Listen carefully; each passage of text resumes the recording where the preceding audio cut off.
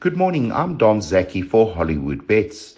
Today we're racing out at the Vaal. We're on the classic track with an 8 race program and their first kicks off at 13:15.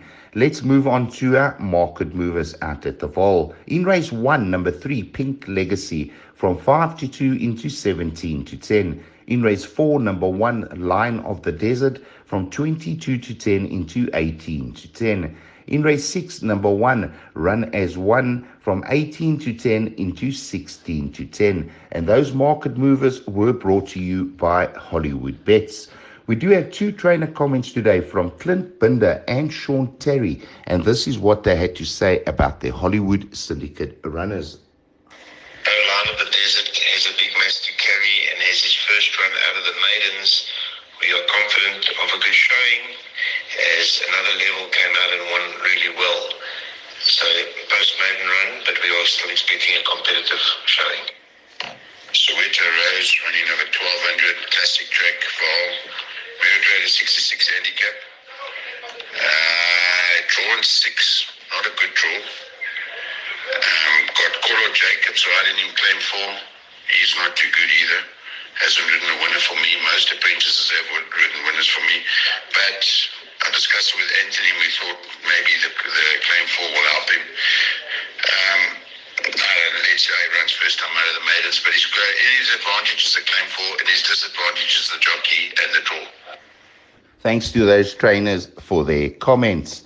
Our best bet of the day does come up in race 2, and that's number 3, Nara, from the Roy Magnus stable, ridden by Gavin Lorena. Now, this Vercingetorix filly has run 5 times for 3 wins. The form is strong, and the form lines are also very strong. First time out, she won going away, beating Captain's Run. That form line produced 2 winners from 4 runners.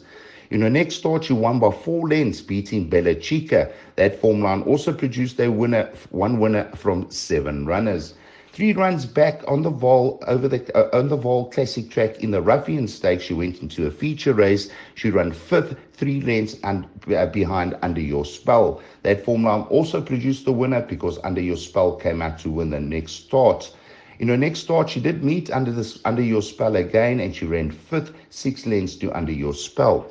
Her last start on the Vaal Classic track over the 1,000 meters, she was having her first run for the stable of Roy Magna, and she won start to finish, beating Alabama Anna. It was a good win, and she had quite a bit in hand. I do think Nara today in this type of field, and it is a small lineup, I think she is the horse to beat, and I do make her my best bet of the day. Our second best bet of the day comes up in race number 6, and that's number 1, Rise as One, from the Mike de Kock stable, ridden by Craig Zaki.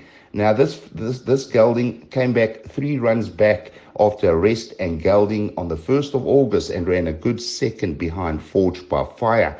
That form line was super strong. It produced 2 winners from 5 runners. Mad About Fashion came out to win, and Run as One came out to win his next start.